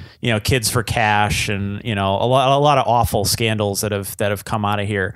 But it's they're the flavor of the week, and then next week we're talking about Detroit, and next week we're talking about New York, and so on and so forth. So it's not like this stuff doesn't happen other places. It's just we have a particular brand of corruption that's interesting for the news to jump. It's interesting, but it's not unique. Yeah, you know what I mean? Exactly. And I feel like it's like a fart. Everybody's farts, but ours have a unique aroma. And what I don't understand is this guy obviously took some time to go on this tirade. He took some time to write to write this. Wouldn't it be great if his phone did speech to text, and that's how he did it? Well, I don't know. In my mind, I could just see him screaming at his phone, doing that. I don't know this internet, but I will yell at my phone in all caps. Post. It senses the volume level, so it makes everything all capital letters. Siri thinks you're angry. I just don't. I don't understand what he thinks he accomplished by that. That's my main problem.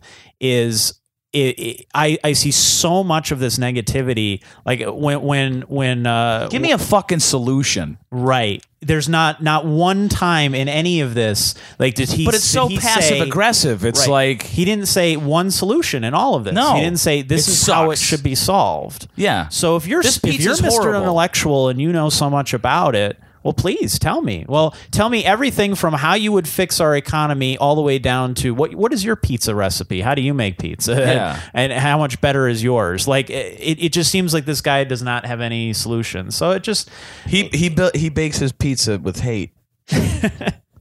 I've noticed with this whole You don't turn it to 350, you turn it to 600. Cuts it in half the time. He's There one you of go. those guys. and Yeah. crispy. He cuts in line. It seems Jerk. people that I've I'm talked sure you're a to, real nice guy. people that I've talked to from all over the country, no matter what city they're in, they always say it sucks. You could talk to people from LA, it sucks. People in Portland, it sucks. And everybody wants to move to those cities because they think it's great, and everyone on the opposite side of the fence wants to leave. right. And so it makes you wonder, well, what then are people really thinking is on the other side of the fence? Mhm. Like, what do you want your town Illusions. to be? Like, do you think like everyone does? I think the problem is people think that everyone is destined for greatness, and they need to live in this like in New York City or Los Angeles because, well, I don't know, because that's the town with all the glitz and glam that they deserve. That's what's right for them. Do you know that if you're in LA, it's very hard to find somebody that was born there? Isn't that No, weird? but I believe it. Yeah, most people are transplants. They're all from. Where are you from? All 49 other states. What are you here for? Yeah, yeah, entertainment. So All right. Well, so we've decided to tell that guy to go eat a bag of toolboxes. I don't know to go with that. Yeah, well, Do we have a positive one? Like where we can at least like thank somebody for at least being like rational instead of just being like people are real quick to bitch here. But if you ask them to help out on something, they're doing something else. They can't be there for you. right. And that's That's another, this ilk of people. I'm not saying everybody does that. I'm saying like this guy that's bitching is not doing anything to make anything better. right, exactly. You know what I mean? He's just there trying to stir the pot and have people say to him, "Oh yeah, you're right. What's his name? Fuckface 6'9". Scranton fucking sucks. Right. 6969XX Yeah. X Like- 420. Here's a guy like who went out of his way. Is this a Facebook? No, this was on Twitter? This was on our website. Oh, he commented. He actually So commented. he which made is his rare. own account. Yes. Okay. Just to do that specifically. Now, most of our comments do come from Maybe it's North social Korea. media. So Let's do like one or two more. okay. Well, let me see. There was this one on to go back to the Menzingers and that Somebody show. talk shit about that? No. Oh, This okay. is the positive one. You said you wanted a positive one. Yeah. So I'll It was pull. ri- That would It be was rich. It was like, but he went under like the pseudonym, so it was like the show was great. Bathrooms not. It's not it's a so cons- much. it's a could have used conspiracy. some Clorox. Rich is causing drama on his own website. That's Right. what you It's do. like- He's stirring the pot. See, Jimmy, all media has its own agenda. I'm trying to find. I can't. Of course, you can't find the positive one. How many negative ones do you have? Are your Well, comments mostly negative, or Well, here's the thing: is because our site is mostly positive. Like when I used to work for the paper, most of the comments were negative because you had news and entertainment. So they ignored the entertainment stuff because most of it's positive and talking about artists that are doing good things in the community. Right. So people just, for the most part, they would ignore them. Every once in a blue moon, someone would just go off on a tirade that had nothing to do with what the article was about or the artist or anything else. So really, because the site is focused on the positivity of the area, and we try to take we have a positive take on what's going on here. Most of our comments are positive. The stuff that we do get, the feedback is usually great. And it's nice because you're not broadcasting to like, you're not one of those things where it's like, oh, you go to every home. It's people choose to be a part of the NEPA scene. Yeah, exactly. You know what I mean? And people have been Except fuckbag. right. Colostomy head. I chose him this week just because I thought his particular tirade was funny. I hope he listens to this. And what's his fuck? Oh, Scranton fucking sucks. Is that Hitchcock his name? McGillicuddy. Yeah. Yeah. Troy McClure. I hope he comments some more. I really do. I hope he comments against specifically me. I'd love that. I mean, the one about the Menzinger show must be on a different article that I'm not looking at the moment. It basically was saying that it's nice that this kind of tradition exists, that people are, because the show's proceeds went to Arts Alive, which is a community a community event where over the summer different teachers and things get together and they teach young kids the arts, and they get them into arts programs. Yeah, because the state has slashed all the extracurricular art stuff. It's a great program. I've done stories on it before, and the kids get a lot out of it. And it's great that we do have bands that care enough to donate the money. To I think also it's because they realize how much it helped them.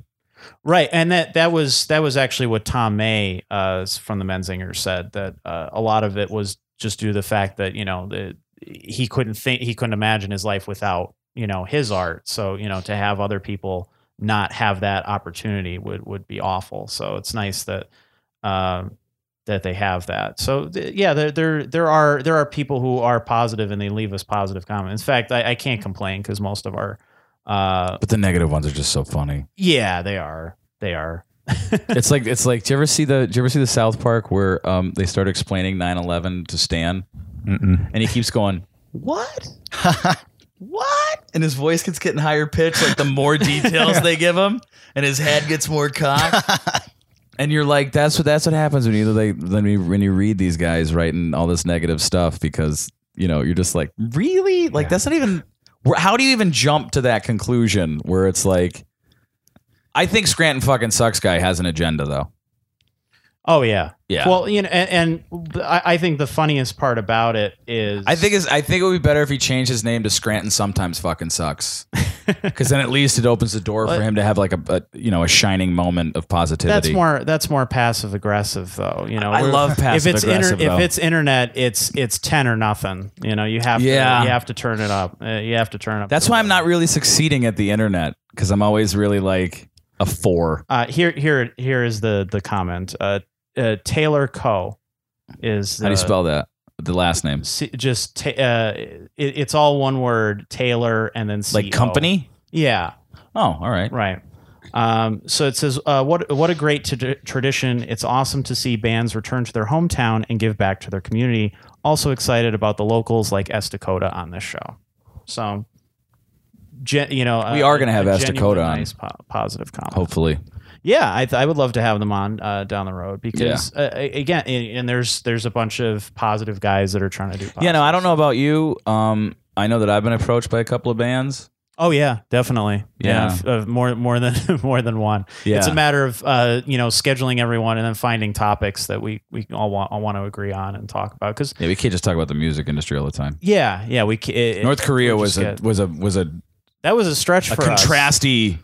But we wanted to do something. I still don't think that we got to a point where it made total sense. Right. But Well, I hope people just got the gist, like we're talking about it because we feel and we think other people would feel it's a bigger deal. Yeah. People just okay, at the core of it it's not one of those things that you should just take lightly. Right. You know what I mean? It's not about a movie. On the surface, it could seem that way, but it's very superficial. And, we know going back to what Jimmy was saying. Hey, Jimmy.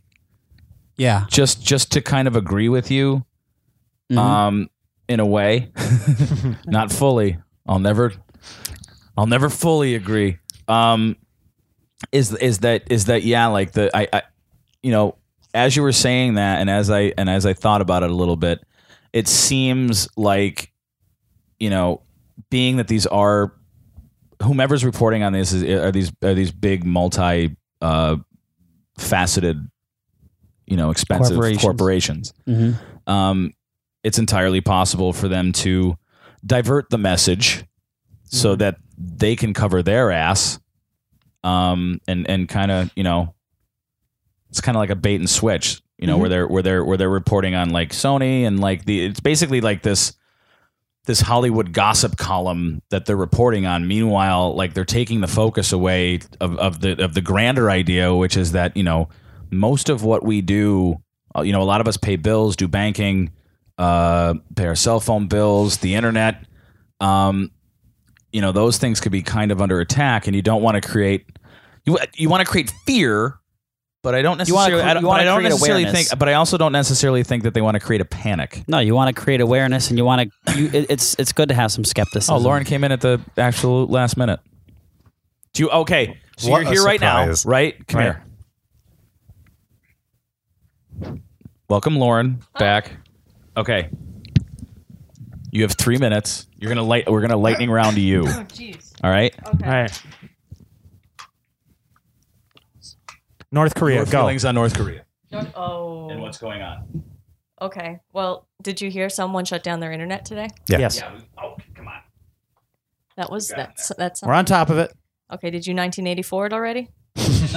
You did not. Did you Brave New World it already? No, I really wanted to get into the sci-fi stuff, but we didn't get to it. Okay. I don't know what's been covered already. Just do your 3 minutes. Oh, jeez. are? Just talk. If it's been covered, it's been covered. Right. NEPA scene. The last. You know what I don't understand? This is a lot of pressure, guys. Kill it. Okay. That's your fault for walking in here. I was going to make some witty remark and then walk out. Oh, it's just a shame that that a corporation can be held hostage and cause such a commotion over a picture. A motion picture can cause such an ordeal over nations. Is really it's quite remarkable. It really is. And the fact, did anybody mention the corporation thing? The corporation, no. Oh, no. Well, I'm not shedding any tears for any corporations. I'll say that, but at the same time, what we kind of discussed was that you know, there's a greater aspect to this that behind the, you know, there on the surface. We all want to talk about the art aspect of it and the movie and things like that, but behind it is just this greater idea that, you know, if a corporation like this can be hacked like that, then, you know, how far does hacking go? At the base level, what has been attacked is our freedom of speech. A satirical movie that has all the rights in the world to be as satirical as it wants has been held hostage because of what it contained. Right. America was built on certain principles, and one of those things is our ability to say what we feel, what we want, as long as it's expressed in certain fashions. Satire is one of those fashions that has been accepted as creative and important to further society. We should be standing behind satirical works of art, or whatever you want to call it. Yeah, maybe art's a strong word in this case, but yeah, I know, I get what you're saying though. It's overall, it's any American's right to say what the heck they want, and for any party, not just a country, but any party to say you can't say that. It's not within America's fabric to stand by and let that happen. Unless it's going to cost a business $200 million, then that's just sad on the business's part. Yeah. Well, I mean, they definitely could have done a hell of a lot more to protect themselves. And it's a costly lesson, although they've been told, remember when they got hacked a couple of years ago? I guess they didn't learn. They said, oh yeah, we revamped security. I guess not so much. Well, we can just keep shutting people's internet down. Yeah. right. You can't have nice things. That's my thought. Fair enough. All right. Well, let's wrap it up then, because we were at an hour and a half and then we went over. So sorry. No, it's not your fault. We went over before that because my segment, actually, the whole point of my segment was to wrap things up, and then we went off on a tangent about that. So what can you do? And way to step in and ruin the flow, Lauren. I apologize. Well, now we'll just blame you anyway, even though it's fine. even though I was totally taking the blame off of you. Jared put it back on. So Okay. All right, fuck it. It's your fault now. I love you. Whatever. We all do, Lauren. Thank you for coming on. We appreciate it. I was elsewhere doing other stuff. I was totally not involved with whatever went on with the internet in North Korea. Good. Yeah, we did postulate about your involvement in that for a while. But I figured you would. Yeah, but we concluded you weren't involved. Good. Yeah, just because you're Asian, we're not going to be thinking I brought you're a paper hacker. trail to prove where I was today. Good. In case you didn't believe me. Like that can't be forged. Yeah, right. Mm-hmm. All right. Well, we're signing off for now. So thanks for joining us. And, hey, leave us some comments. Maybe we'll be really mean back to you. I'm kidding. No, we're really... to leave constructive comments and it will continue the conversation. Leave bitter hatred under the handle Scranton fucking sucks. And we're probably going to rip you. So. Yeah, definitely. People should make alternate accounts. Yeah, very creatively named alternate accounts. Right. I saw that comment. Yeah, I bet. Yeah. It was a good one. It was definitely a good one. But yeah, tell us what maybe you want to see. Tell us your take on the show. It. Yeah, we would love to hear what kind of topics you want us to talk about. What do you like? What do you hate? Right. Exactly. So thanks for tuning in, and we'll see you next week.